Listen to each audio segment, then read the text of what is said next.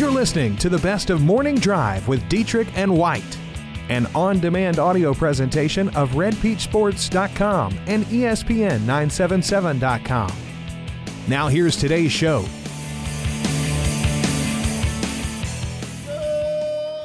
Good morning, North Louisiana. What up? How goes it? Aaron and Jake hanging out here in the Caldwell Banker Group 1 Rudy Studio in West Monroe on this lovely Monday morning. What up, Jake Martin from the Ouachita Citizen? What's up? How we doing? Good. Hope everybody had a fantastic weekend. Plenty to discuss and break down. A lot of different subjects this morning, Jake. Lots, yeah. We've had a lot to cover. We've had some state championship games. Mm-hmm. We've had the NFL draft. Mm-hmm. We've had a lot of baseball. Mm-hmm. Where would you like to start, sir? Also NBA playoffs, Pels, of course. We don't want to bring that up. Game 1 versus the Warriors. We're trying to forget that. First, I think we need to start with we have some state champions and some state championships to celebrate. 4 area teams come home from Sulphur with titles. Well done. Ouachita Girls, Caldwell, Cedar Creek, and Oak Grove. Yeah, and how thrilling, how dramatic was that comeback victory for Ouachita? Down 7-0 and came back to win that game 10-9. What a thrilling way to win the state championship game. This is Tim Whitman's day. You know, he always gets on us about not talking about softball. Well, you deserve some softball talk today, sir. He will join us at 7:30. Caldwell, of course, with that state championship. How about the run that Cedar Creek had through their bracket? Added it up, 45-2 overall combined score in the postseason for Cedar Creek. I think that would be domination. I think so, yeah. They won the title game 7-0 over Falls River, and Oak Grove won a squeaker against LaSalle 2-1. Unfortunately, Mangum loses a heartbreaker in the 2A championship game to Doyle 3-2, and Forest lost 14-0 to Holden. Richie says, Jake, we also had an Infinity War. Yes, we did, Richie, and it was great, by the way. Baseball playoffs also continue, of course. Mixed reviews on the number of teams advancing on after the second round. Yeah, I think first we need to talk about Neville because, man, that was a thrilling series. They go in and stun DeRidder and win game 1. And then game 2, DeRidder wins that one, 11-0. So then game 3 begins, and it's a seesaw battle. They're tied, I believe, 4-4 in the 5th inning or so. And ultimately, DeRidder ends up scoring 2 runs and wins that game 6-5 in a thriller. So Neville will not repeat in 2018, but man, they gave it a heck of a shot against the number 3 team in 4A. Cedar Creek boys also lose in the second round, but then of course the good news: Sterlington continues to roll. OCS had to sweat one out, but they eventually win in a 3-game series. West Ouachita also moving on. West Ouachita also pretty dominant, but I'm glad you said the OCS series because it was very strange. They won 2 games 10-0 and lost 1 6-4. So I think I would still call that domination, but yes, they had to win a game 3. There were other teams, of course, from North Louisiana still in the hunt for championships. We'll go through the playoff brackets a little bit later in the show. Staying on the diamond for college baseball, I guess you'd have to start with another thrilling win for Louisiana Tech as they take care of business in dramatic fashion, and they win in the 11th. Dalton Skelton actually hit a home run to put them ahead against Western Kentucky. They end up winning that series, so they are now 31-15 overall, 15-6 in Conference USA play. Yeah, so that's their 6th conference series to win this season, and now they're second place behind Southern Miss. So now we're all looking at that Southern Miss series in about 2 weeks and going, yeah, give me that. ULM loses by an extra point, 17-16 against Coastal Carolina. Wow. What a crazy game. We look forward to hearing about the details of this series from Nicholas White. He will join us actually for his weekly visit today around 8:15 or so. Big series for LSU going over to Ole Miss. Tigers were able to pick up at least 1 win. Yeah, after that embarrassing loss in game 1, they came back and, Michaela Hilliard was fantastic in that game 2, and they won that game 5-2. And then in the game 3 on Saturday, they had a 7-4 advantage and let that lead evaporate. And, I didn't get to watch the game, but I was reading about it, and apparently there was a bad strike 3 call on Nick Coombs, which drew – this was in the 9th inning which drew Paul Maneri out of the dugout and got him ejected. So I don't know if he'll be able to coach in the first game against Arkansas. I need to check on that. But, yeah, didn't go exactly the way they had planned. But, you have a chance against Arkansas to kind of help your resume because you really need to right now. How odd is it going to be with LSU not going to be hosting a regional this year? It's going to be odd. Right now they're just trying to make the tournament. And it's tough, too, because 2 out of their 3 series remaining are top 10 in RPI. So, you have a chance to really boost your RPI, but, these teams are in the top 10 for a reason. 888-993-7762. You can weigh in. Grambling had the weekend off. They have a midweek game against ULM tomorrow. G-Men will be looking to sweep that series this year against the Hawks. Yes. And should we talk about the Pels? Sure. Do we have to? So they lose game 1, 123-101. A lot of different talking points in this thing. The fact that Steph Curry did not play, but also the disparity in the number of fouls called. Did the Pels get the shaft? No, they didn't. So, first of all, you mentioned it. Curry didn't play. And once I saw that news, I was like, got to take advantage of this. Got to win game 1. And they didn't. And the thing was, if you take the second quarter out of it, for the majority of the game, it was, very well contested. But the second quarter got away from the Pels, and it was so bad. Draymond Green was muscling around Anthony Davis. I was shocked to see that. And the defensive – they lost their focus on defense, the Pelicans did. And they ended up giving up like 75 first-half points, which was ridiculous. And Rondo said after the game that, listen, we lost our focus in the second quarter, and if we focus on that moving forward, I think we'll be fine. And I hope that's the case. But, man, you saw firsthand just why the Warriors are so difficult to beat Golden State.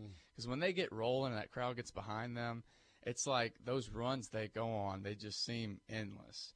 And it's very tough to battle back against that when you're the road team. But, man, I thought that was a great opportunity for the Pelicans to steal game 1 without Curry. And even without Curry, they were no match for the Warriors. So with 1 minute remaining in the second quarter, Golden State had 23 free throw attempts while New Orleans had 2. By the end of the night, the Warriors had attempted 32 free throws, the Pels only 11. Yeah, but I'm not sitting here crying that they were shafted. And then Alvin Gentry, of course, he had his opportunities. He had a little bit of a blow-up. You remember a couple weeks ago, I think it was after, the Houston game. So he joked with reporters. He said, I wish I could go Russell Westbrook on you right now. We've got to do better. We have to do better. We have to play better. We have to execute better. We have to rebound better. We've got to complete shots in the lane. Yeah, that's right.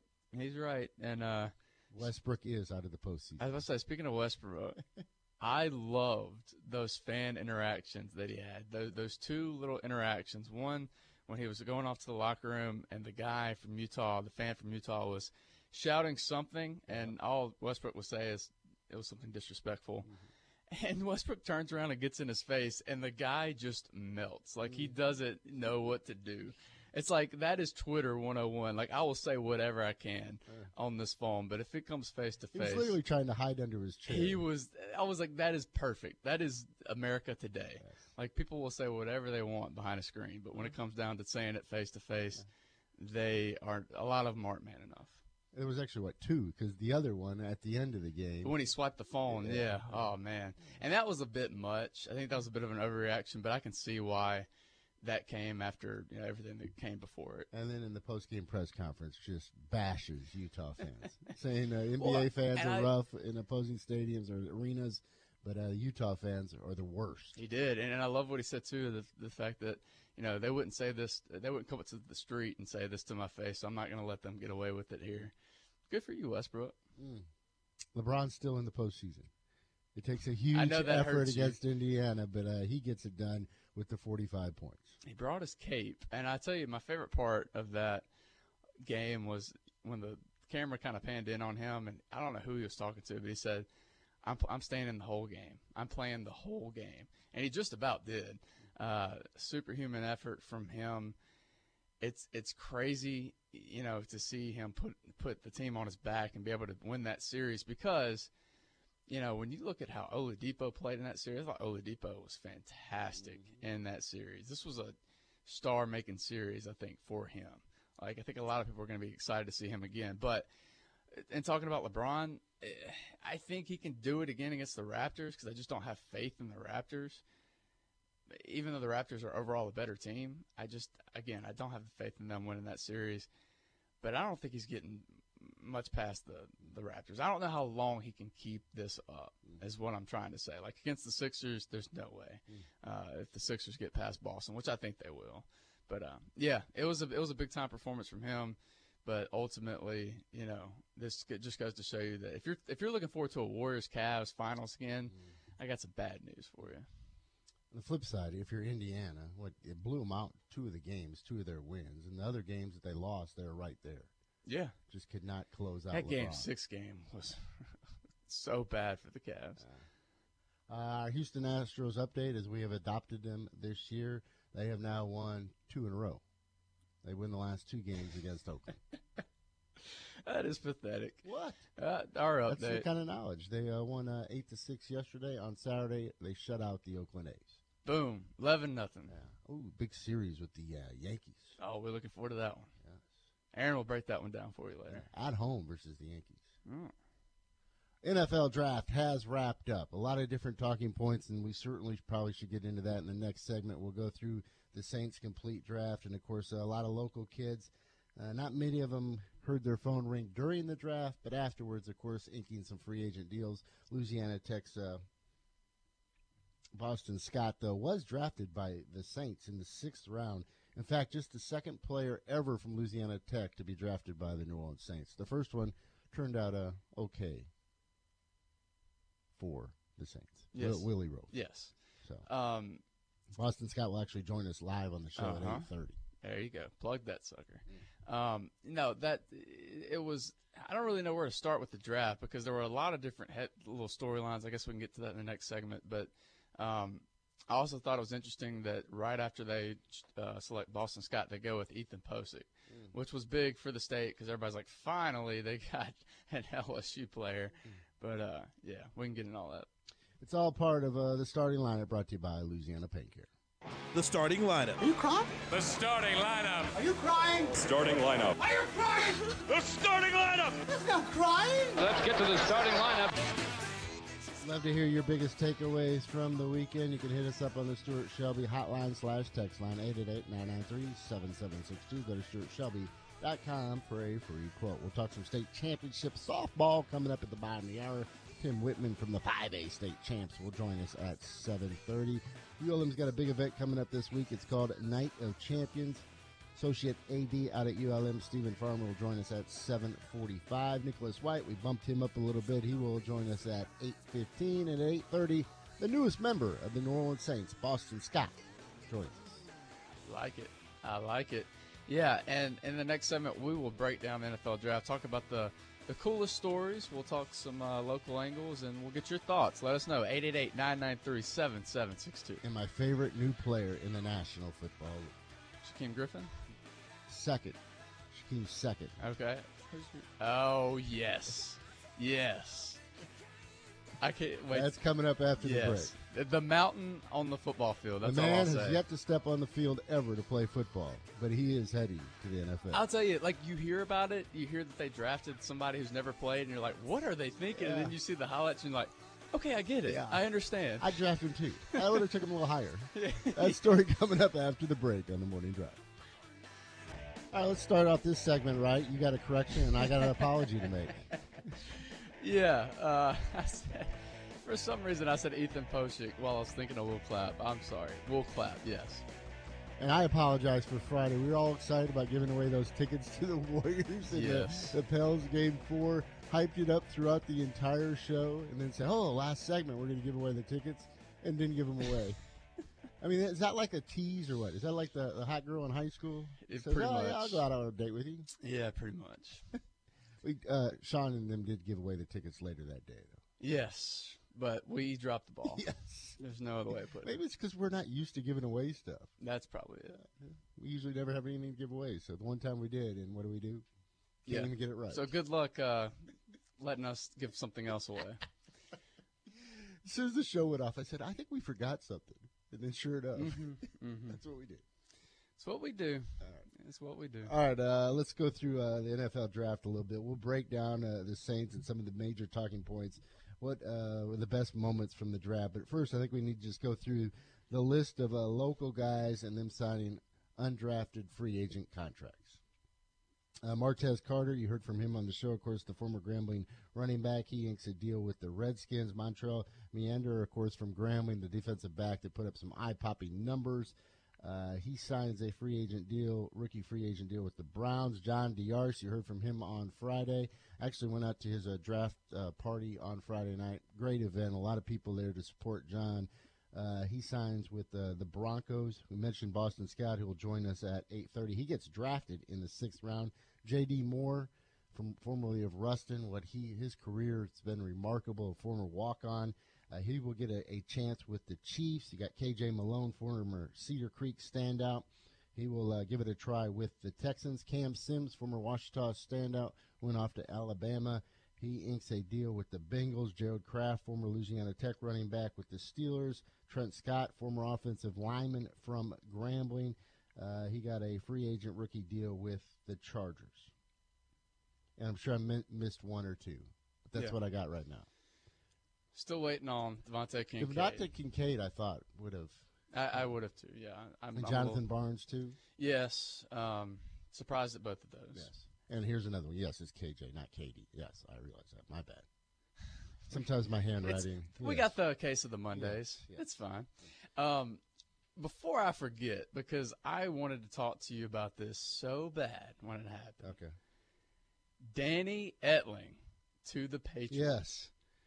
To the Patriots. I'm watching Saturday, and as this thing unfolds, and for some reason I enjoy day 3 a lot on the NFL draft, just because, they have to dig through their research department, and then they really test McShay and Kuiper with their knowledge. So they're going through, and, of course, they talk about LSU wide receivers, and it was just literally 30 minutes before Etling gets drafted, and they were just, they didn't have much of a passing attack, whether it was their offensive philosophy or maybe it was just quarterback play, but the Tigers just struggled. And then literally minutes later, the pick is in. The Patriots have found a replacement for Tom Brady. He goes by the name of Danny Etling. Wait, okay, so I wasn't watching. Why were they talking about the passing game before Etling? Because they were talking about DJ Shark and other wide receivers in the past. I see. So then Etling, and then they're like, Danny Etling. So then Kuiper's kind of, all right. And then Wingo asks him the question and says, Edelman used to be a quarterback in college. Do you think they may be thinking about Danny Etling in another position? And I was just like, no. Obviously, Wingo has not watched many LSU games. Danny Etling, the inside receiver for the Patriots next year. You know what I thought about, though, whenever he got drafted? I thought about the fact that whoever his confidant was, talking about Danny Etling, I'm sure he talked to them and he was like, listen, the Patriots are really interested in me, and they're talking about even selecting me. And if you're his confidant, you're like, okay, Danny, that sounds great. Good for you, buddy. And like, there's no way you believe that. But to see him get drafted, it was shocking. But it also made me happy because I think he was a lot better than people gave him credit for. Now, I do not see him as an NFL quarterback at all just because of that arm strength. Yeah. You got to have arm strength in the NFL. I know that's not the most important thing, but, he has impressed with his ability to overcome that. Mm-hmm. I thought he did a great job of doing that at LSU, and I would always defend him, because you would come in here and bash him. I say, well, listen, he's a lot better than what they've had. He is a competent quarterback. Even if he does like the arm strength and can't make all the throws. I don't know how that works in the NFL, though, especially with an NFL game that continues to evolve to this, to favor the quarterbacks. Richie says Etling is a Brady clone. Go compare their stats as a senior. Yeah, but come on. Brady has a lot more arm strength. I thought it was fascinating just to watch, Kuiper have to backpedal a little. You like the whole production of it, yeah. It was good. Then the other thing, the production size comes out, and Philadelphia picks a football player or a player that has never played football before in his life, and you're saying, who is this rugby player? And then he's actually there at the draft, and he's 6'8", 350 pounds. So you're like, oh, all right. And then they put the footage on of him playing rugby, and it looks literally like a man-child playing with kids. It looks literally like the mountain from the Game of Thrones, just running on a football field. And you're watching people just bounce off of him. It was incredible. This guy's thick. Very athletic, too. 345 pounds, is that right? 6'8". God. A project on the offensive line. I'm about it. Like, I am fully on board with this pick. After seeing that, I was like, yeah, I got to see this guy in action. Other things that stood out later on the show, we'll play David Akers' clip for you as he stepped up to the mic and just bashed the Cowboy fans. It was certainly memorable. But before we get into the Saints, and this was a big talking point we had last week and the week before that, just Darius Geis and where he would fall. And that is a big storyline, is he dropped like a rock. Well, and then it comes out, I think it was Rappaport that came out and said that he had gotten into a shouting match with the Eagles. And, it was previously reported that he was having some really bad meetings with teams and that he was tardy and all this other stuff. But, for him to say that he actually got into a shouting match with the Eagles, now it starts to make sense as to why you're seeing running back after running back. Because I talked about it Friday. Rashad Penny over him makes no sense. Makes no sense at all to me.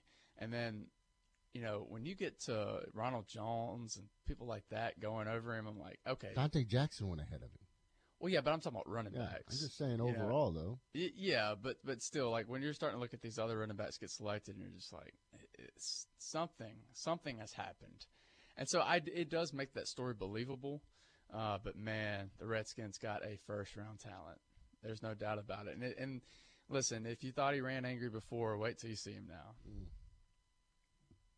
Trey Quinn, former LSU Tiger, then went off to SMU, actually skipping his senior year. He was actually Mr. Irrelevant, the final pick in the NFL draft. A lot of guys that you think, man, maybe they should have came back for another year. Yeah, and I was kind of doing that, looking at LSU. That's an annual thing. But if you look at it, like Kevin Tolliver, and I know he had his issues kind of working his way into the lineup, wouldn't play sometimes, and just kind of some different issues. But still, I think he would have benefited from a very thin cornerback core at LSU. And then Toby Weathersby, but that one's kind of a different situation because of the hurricane stuff because of the Houston stuff, and there are reports that his family needed the money, and so how much can you fault a guy for that? But you would think that he would have made more money if he would have stayed and continued to progress as an offensive lineman. But yeah. And then the worthless exercise that now goes on, where everybody wants to grade the drafts by each franchise. Yeah. So let's look, of course, at the Saints. First round, we broke it down on Friday with Davenport being picked up from Texas San Antonio. They get the pass rush need that they needed. They gave up a lot for him. Then the Saints don't pick again till the third round, and they pick up a wide receiver from Central Florida. Yeah, by the way, I read a great story on Davenport. Bleacher Report did it. I encourage you to just Google Davenport Bleacher Report. It was a really good story about him and what he went through in college and what he went through in the Senior Bowl, and how I guess what the potential is there for Davenport. Now, about Traquan.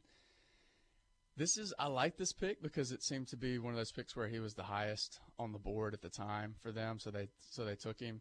And what impressed me most is he's a great wide receiver that blocks down the field. He blocks down the field. He's a big play guy. I don't know if he's going to be, a guy you rely on going through traffic, but you've got other guys for that. But as far as big play ability, he could definitely fill that role. By the way, Larry Holder gave the Saints a B for Davenport, and for Smith a grade of B for the third-round pickup. Fourth round, they go on the offensive line, Florida State, Rick Leonard, tackle. It seemed like they reached a little bit here. If you look at, I think it was Mel Kiper's, his rankings, his position rankings, he had Leonard as the number 28 tackle. So it did feel like a bit of a reach. But, again, I'll say this multiple times, the front office has earned our trust with the last 2 years. So let's just wait and see. Maybe they see something we all don't see. But I will say, like, just first glance looking at that, I was a little bit surprised they took Leonard there. Holder gives that pick a C-. There you go. In the 5th round, defensive back Jamerson from Wisconsin. Yeah, they went with a couple of defensive backs. They went with Jamerson, and then they went with Moore from Boston College. So they're stacking up that defensive backfield and going to have some competition there. You go a little bit farther down in the draft, and then, of course, Boston Scott from Louisiana Tech. You'll hear from Boston live on the show coming up at 8:30. Holder likes that pick, of course. He gives it a grade of a B. Says he should be a nice little compliment if, of course, Ingram or Kamara need a little rest, and perhaps give them a little bit of a return specialist as well. Yeah, and then they closed it out with Will Clapp, not Ethan Posick, Will Clapp, which was big. I thought it was, Will Clapp was a really good offensive lineman for LSU, and I think that's going to add some depth to that front. I don't know if he's the future up there, but I think he'll be a really good backup to have. More draft news and notes coming up later in this show. Let's take a timeout. Coming up next, a few state softball championships returning to North Louisiana, including one out at Ouachita. Lady Lions head coach Tim Whitman joins us after the break. Welcome back to the show on Sports Talk 97.7. Keep the text coming at 888-993-7762. We'll get to a number of them after our next guest. Our next guest, friend of the program from Ouachita, Tim Whitman, the head coach of the 5A state champs. How's that sound, Coach? That sounds pretty good this morning, guys. How y'all doing? Good. First of all, a banner year for Northeast Louisiana with 4 state champions coming back. Overall, how did you think it played out down in Sulphur with just them hosting this festivities again, this tournament, and how it went down there? Pretty good. That complex is set up to host this kind of event. There's always some bumps and bruises and different things that go wrong or whatever, and that you disagree with. But it's a big undertaking when you have 98 teams down there. But great weather, boys, beautiful weather all weekend, and it's fun times. There's a number of complexes opening across this state. Heck, Ruston's going to have one. Sterlington's already opened up theirs. Do you think there will ever be a day that somebody can wrestle that tournament away from Sulphur? There's a lot of talk down there about that. Anytime somebody has it that long, they get a little complacent in terms of some of the things they provide or do things, and new tournaments, new venues are willing to take over. And I know that they're talking about that. I had a conversation with one of the executive committee members down there while I was there, and talking about the bids coming back open here next year. And so I feel like there's going to be definitely some play involved with some other places. And they're changing it to where semifinals and finals are the only thing played there next year. And so if that's the case, then they don't have to have quite as many fields, and that definitely opens up some other venues. And I think there will be some competition for some other places, because I think some places are really set up now with the turf fields and just the new facilities to do it. Do you like the current format, the fact that you have to win 3 games in 2 days down there? The softball committee was the one that suggested the 3 games in 3 days, and I understand the reasoning, and that would be great, if that was logistically possible. But with the split going on right now with the private and the public, it's almost impossible to split it up into 3 days without starting on Monday, and the expense there would be just, it's already expensive. People don't understand. We get money for playing in this tournament, but it's not anywhere close to what it costs us to go there. We lose money to go play in the state tournament itself for 3 days. And so if you spread it over 3 or 4 days or 5 or 6 days, then it really gets to a point where the schools just have trouble affording that kind of length. And so, I wish they could do it 3 days, but I would rather have 3 teams down, or 3 rounds down there than not have 3 rounds down there. So leaving it like it is would be better for me. All right, Tim, so I'm sure your message to your team going into the title game, let's get off to a fast start and of course, have momentum on your side. And then you go out and you fall behind 7-0. What are you thinking? Well, I didn't feel like I feel like we were going to score runs. So that was not an issue. I thought umpire strike zone was tight. We knew it going in. We knew we've had him actually in other championships before, so we knew who he was and knew the umpire. The issue was is whether it's me calling pitches, I could figure out a way to get these people out. They swung the bats pretty well. Ellerby was was a second game. She was a little tired, but she was still okay and ready to go. Our trainer did a good job of getting her ready, but I just, we just didn't have a plan for them evidently the right way. We changed a few things up and made some adjustments to keep them from scoring. But I felt like we would score, but man, I was just hoping we could get them out, and we started doing that, and then the momentum shifted our way. So do you call them together when you're down 7-0, or you just lean on their experience and their leadership to kind of get you through? No, we had a little bit of a meeting. I had two things going for me. Mallory Vining was in my dugout. She's one of our young assistant coaches, a student assistant from ULM, and she's been on the state championship team. She was there when we played East Ascension there and down 9-1. So she sort of pulled Allie Ellerby to the side and sort of gave her the speech and everything. And we talked to everybody as a team and just said, hey, look, we're hitting the ball, we're squaring it up. Even in the first 2 innings when we didn't score, we'd hit some real hard shots at people. And so we said, look, you just keep doing what we do and just keep swinging at good pitches, stay focused on that, like we talked about.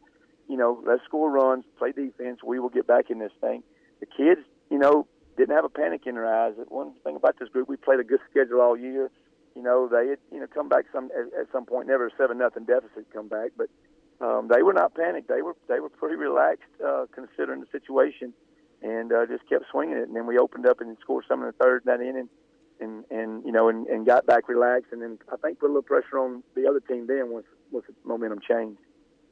Yeah, that's what I was going to ask you. How did y'all flip the switch? How did y'all change the momentum in that game?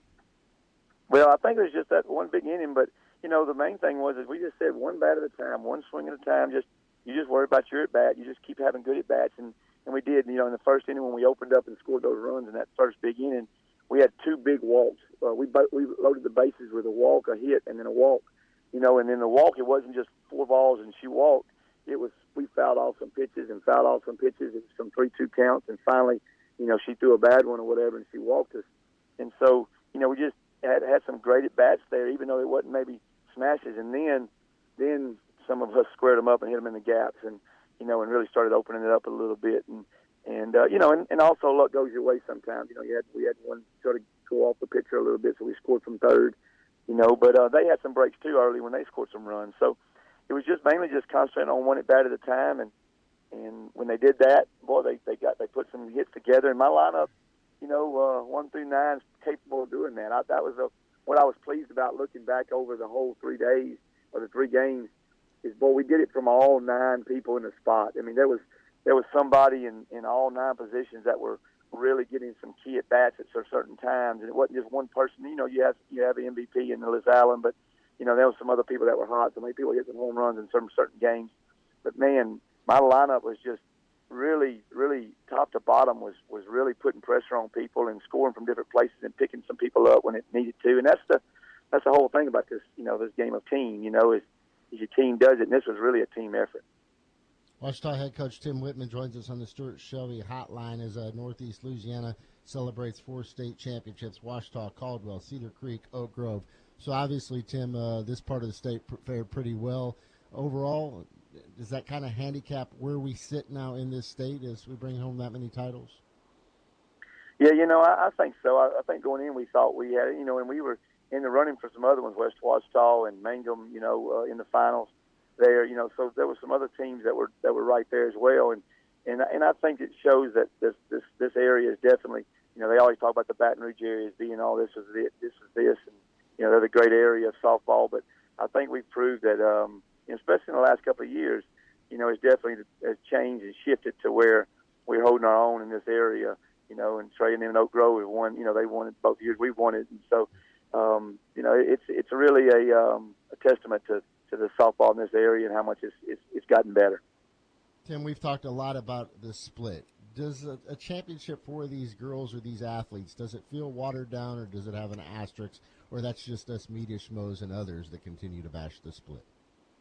I'm not a big opponent, big fan of the split as well. I think there's some, definitely some depth issues now. 5A is a little different animal. Oh my gosh, there's teams there that that are unbelievable, depth-wise. And it could even be better if we'd have brought in a Mount Carmel or John Curtis.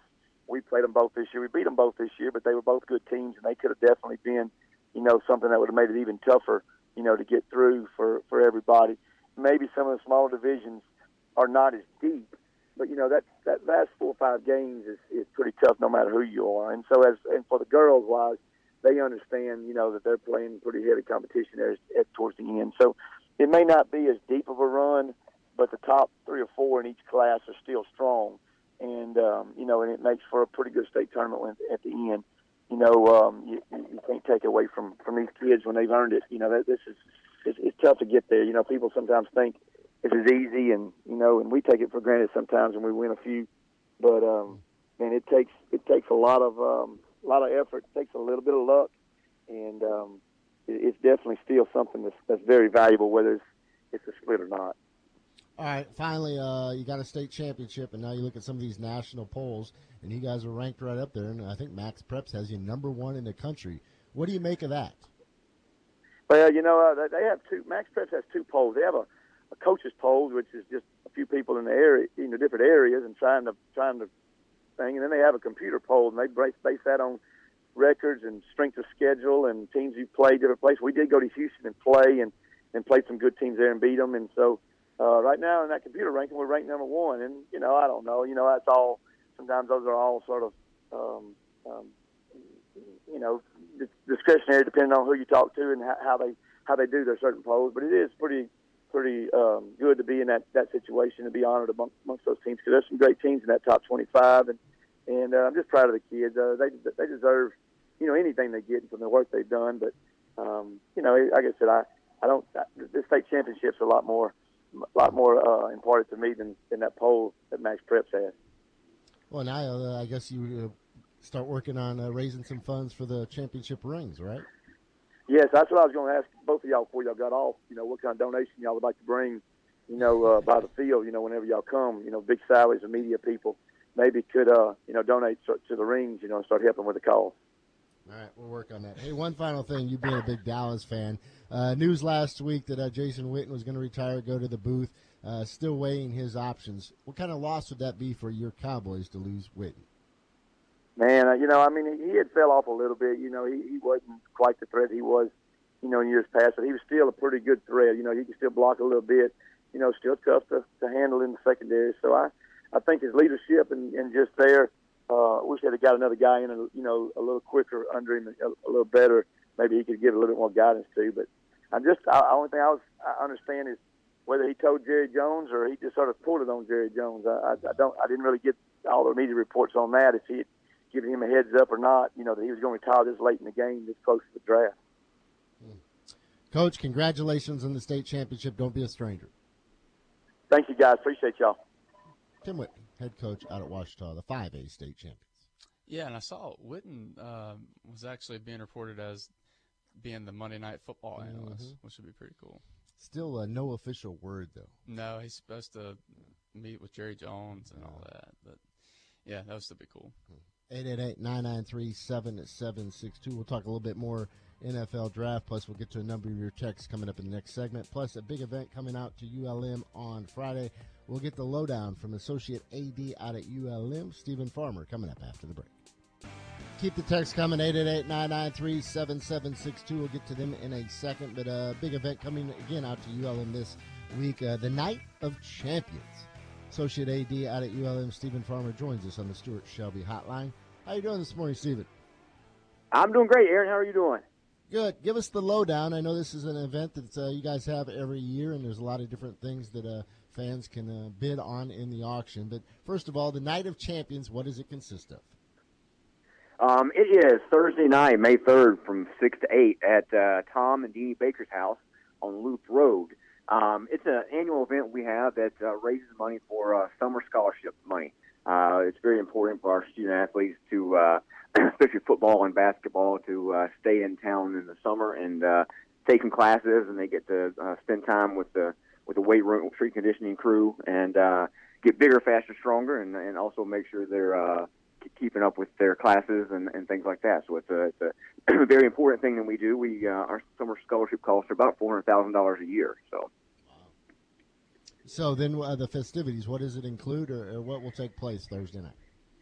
Okay, yeah. So Thursday night is, like I said, it starts at 6 o'clock. There'll be heavy hors d'oeuvres and spirits, of course, and there'll be a silent auction happening for the first hour and a half or so. And we've got a lot of great items for that. We've got some golf lessons. We've got some tickets for different events. We've got a cool things we do, like we'll do a candlelight dinner on the 50-yard line for you and your special someone can have dinner on the 50 birthday parties that we have on the field. We got some VIP packages where it includes skybox tickets, courtside seats, and right field line patio for baseball for all of our sports, things like that. And then around 7:30, 8 o'clock, that's when we'll have the live auction. We've got Mike Eckel as our auctioneer. He's been doing it for a long, long time here in Monroe, and some of the big things we have, we've got a trip with the team going on one of our flight trips. This year will be Coastal Carolina or Atlanta for the Georgia State game. And then we've got dinner for four with the governor in Louisiana at his mansion, and some other great things like that. Dinners with coaches, dinners with people, tickets to the Falcons Cowboys game in Atlanta in their new stadium in a suite, in the Zaxby's suite for this year. So there's a lot of fun things and a lot of great items in the auction. Stephen, for listeners out there that need tickets for Thursday, how can they get them? You can go to eventbrite.com and purchase them there, or you can, if someone wants to get in touch with me, my email address is farmer@ulm.edu, and they're more than welcome to email me, and I can make sure we get them taken care of for Thursday night. Stephen, this event coming on the heels of your Doug Peterson event just a week and a half ago. Overall, now that it's behind you, what'd you think of it? I thought it was a great event. We, it was something that was kind of thrown together in about 2.5 weeks when Doug finally gave us his commitment to come down and do the event for us, and we kind of had to rush to get things done. But I think overall it went great. We made some good money for the football program, and it's going to really help everything out. And Doug was great, and I think Tag Rome did a great job with Doug up there, and I thought it was a wonderful event, and hopefully it'll be a good push for us for people joining the Warhawk Club and buying football season tickets. And the other thing, of course, came out of it, just the rebranding with the new logo. So now I guess you go about the chore of replacing the old ones with the new ones. That's got to be quite an endeavor. It is. It absolutely is. And it's gonna take some time, Aaron. We're just going to have to, as the new teams buy new uniforms for home and away, they'll have to rotate through. And I think football will be able to have new uniforms, but some of the other programs are going to have to rotate through. And so you'll see some of the old logo. And it's just an alteration of it, but you'll see some of it for a little while while we try to make changes. And every day I see something, I'm like, oh goodness, we got to make sure we change that, and things on our website and things like that. So it's going to be a long process, but I've got nothing but positive response from people, so I think everybody's very excited about it. Stephen Farmer, once again, I appreciate the time. One more time for listeners out there that want to go to Night of Champions, what do they need to do? They can go to eventbrite.com. Or they can email me at farmer@ulm.edu to get their tickets. Thank you, Stephen. See you soon. Thank you, Aaron. Associate AD out at ULM, Stephen Farmer. Yeah, we need to get to some of these texts we've been neglecting. Ben says Josh Outlaw, offensive lineman from Tech, signed with the Colts. Okay. Good stuff there. Trent says Danny Etling to the Pats. I hope he does well. Let's hope Geis runs harder because that little signing bonus isn't going to carry him for his entire life. Go Tigers. Richie says that 4th-round pick of Rick Leonard was an F. Richie did not like that pick. And we got a couple of Daryl says congratulations, Cedar Creek, on another softball championship and also to Oak Grove. And Richie says congratulations to the Lady Spartans on their state championship, important for the school, and it's alumni. We never win anything. And Delario said, was anything mentioned by the SEC on the game called Saturday by the umpire in the LSU game? Worst called game I've ever seen. Wow. Again, I didn't get to watch that game, but I heard that quite a bit. A lot of people were upset with the umpire in that game. Even Paul Maneri. Even Paul Maneri, who got ejected for voicing his. William wants to heard anything on Caleb Tucker from ULM. We have not, the former Washita standout.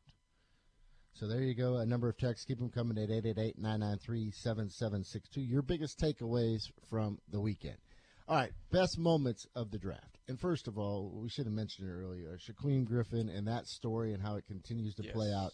Obviously, we thought he would go a lot higher than he did. He ended up, what was it, fifth round, to Seattle. He will join his twin brother.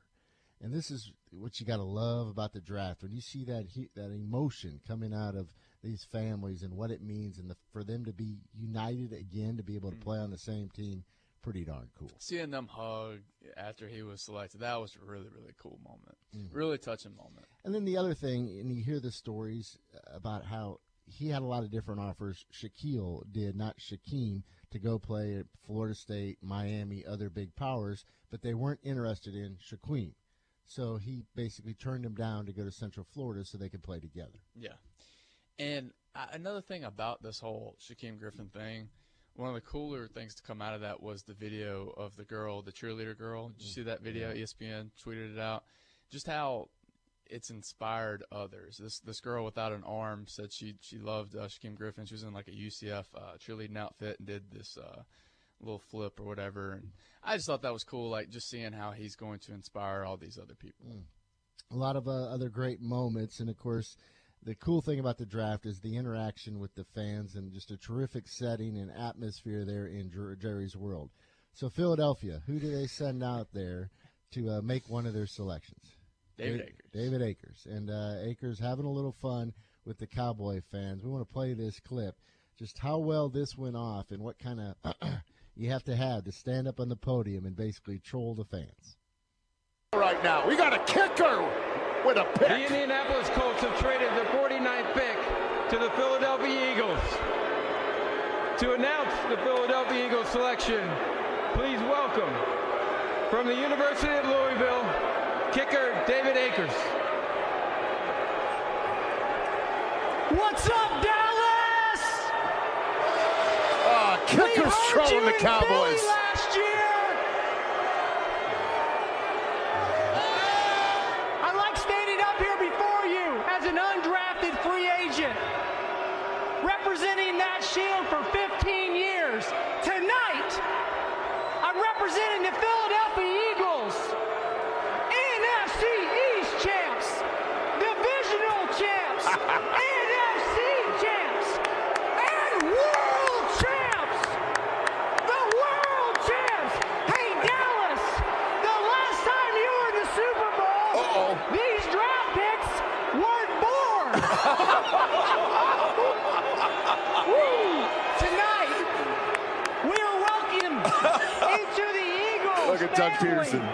with the 49th pick in the 2018 draft. The NFL would like to represent the Philadelphia Eagles, Dallas Goedert. He is the tight end from South Dakota State. Go Birds! How good was that? I love that his tone never changed throughout the whole thing. They should have cut Eisen's mic off, though. That was good. That was awesome. They should have, yeah.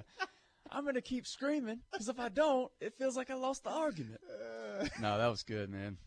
That was a great heel move. Yeah, that was WWE right there. That was. It's perfect. One thing I want to talk about that we hadn't talked about yet, and I don't think it's been discussed too much, is Arden Key. Yeah. Arden Key going to the Raiders. Yes. So I think this is a really good fit.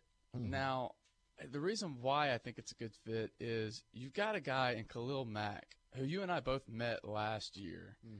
What a great guy. Like, I know, you can't take too much from one meeting, but, like, I was really impressed just talking to him and everything you've read about him and know about him. And he's just kind of like that soft-spoken leader from what you read about him. And, he was impressive in person. But you get to kind of learn from him. I think that's a great role model for Arden Key. And then, you look at the Raiders, who were 24th in sacks in the league. You get a guy who, you can talk about all the question marks you want. He still has that ability to be an outstanding pass rusher if he gets it together. So I like the pairing. I think it's going to work for both parties. LSU overall had 7 players drafted. Dante Jackson goes in the second round to Carolina. Darius Geis goes in the second round also to the Redskins. DJ Shark from Jacksonville goes to Jacksonville in round number 2. In 3, you got Arden Key heading to the Raiders. Russell Gage with 30 receptions in his college career, but he finds a home in Atlanta in round number 6.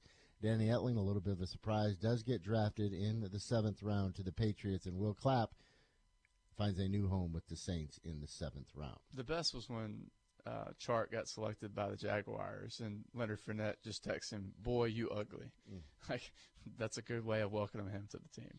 Undrafted free agents for LSU, 7 overall signed deals, including K.J. Malone from Cedar Creek. He goes to the Texans, and former Ruston standout J.D. Moore finds a home with Kansas City. You just put that in comparison, LSU with the 7 drafted players. How many did Alabama have? 12. 12, yeah. I was about to say, I knew it was over 10. 12 overall. Yeah. Another 5 undrafted signed free agents, including former standout from Washita, Cam Sims, with the Bengals. Lawrence Jones is yet to sign with a team, the former Neville standout. You just look around the SEC. Arkansas had 2 players drafted, 1 undrafted signed free agent. Auburn had 4 overall, 7 undrafted free agents. Florida had 5, 3 undrafted signed free agents. Georgia had 6 players drafted, headline, of course, with the Roquan Smith linebacker in the first round. Kentucky, 0 players drafted and 1 undrafted signed free agent. Not a hotbed. You didn't have to include Kentucky. Ole Miss, 4. Mississippi State also had 4 drafted players. Tennessee had 3, but 8 undrafted signed free agents. Texas A&M had 3 drafted players, 1 undrafted player, and then Vandy had 1 player drafted with 6 undrafted signed free agents. Charlie says Mr. Irrelevant was a good story this year with local ties. Yes. It sure was, with Trey Quinn being selected. The storyline here, and our buddy Brady Renard, who, of course, was at KTV for a while. He's the sports director down at KPLC. So he has the headline on his website: Trey Quinn named Mr. Irrelevant in the 2018 NFL Draft. Some viewers down there, and this happens occasionally, they don't know what they're talking about, and then, of course, they think they have to fire off an email to you and bash you. So Brady shared this email that he got from a fan after he had the headline, Mr. Irrelevant in the 2018 NFL Draft. Way to keep it classy, KPLC. Before you go bashing a local athlete for making something of himself, remember, you're just a rinky-dink, irrelevant news station. Even if Mr. Trey never reaches the fame of Drew Brees, he will have made more money and made a better life than any of you at this dinky little irrelevant news show. Ouch! So good. How would you respond to that email? Do you know what... Thanks for listening to the Best of the Morning Drive with Dietrich and White. To listen live every day, tune in at ESPN977.com or subscribe in iTunes, Stitcher, or wherever you find podcasts.